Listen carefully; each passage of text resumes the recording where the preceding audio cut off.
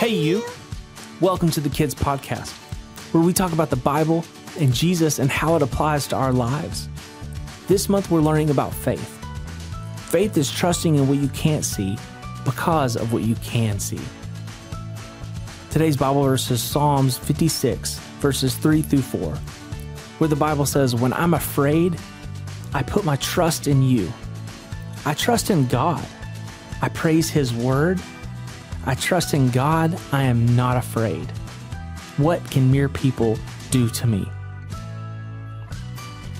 What are you worried or fearful about today? Most of the time, the things that we worry about don't ever even happen.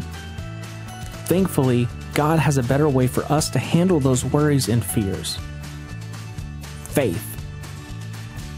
The faith that you have in a God you can't see will help you face your fears. When we trust that God is with us, we don't have to be afraid. Take some time today and pray with your family and ask God to help you replace your worries and fears with faith.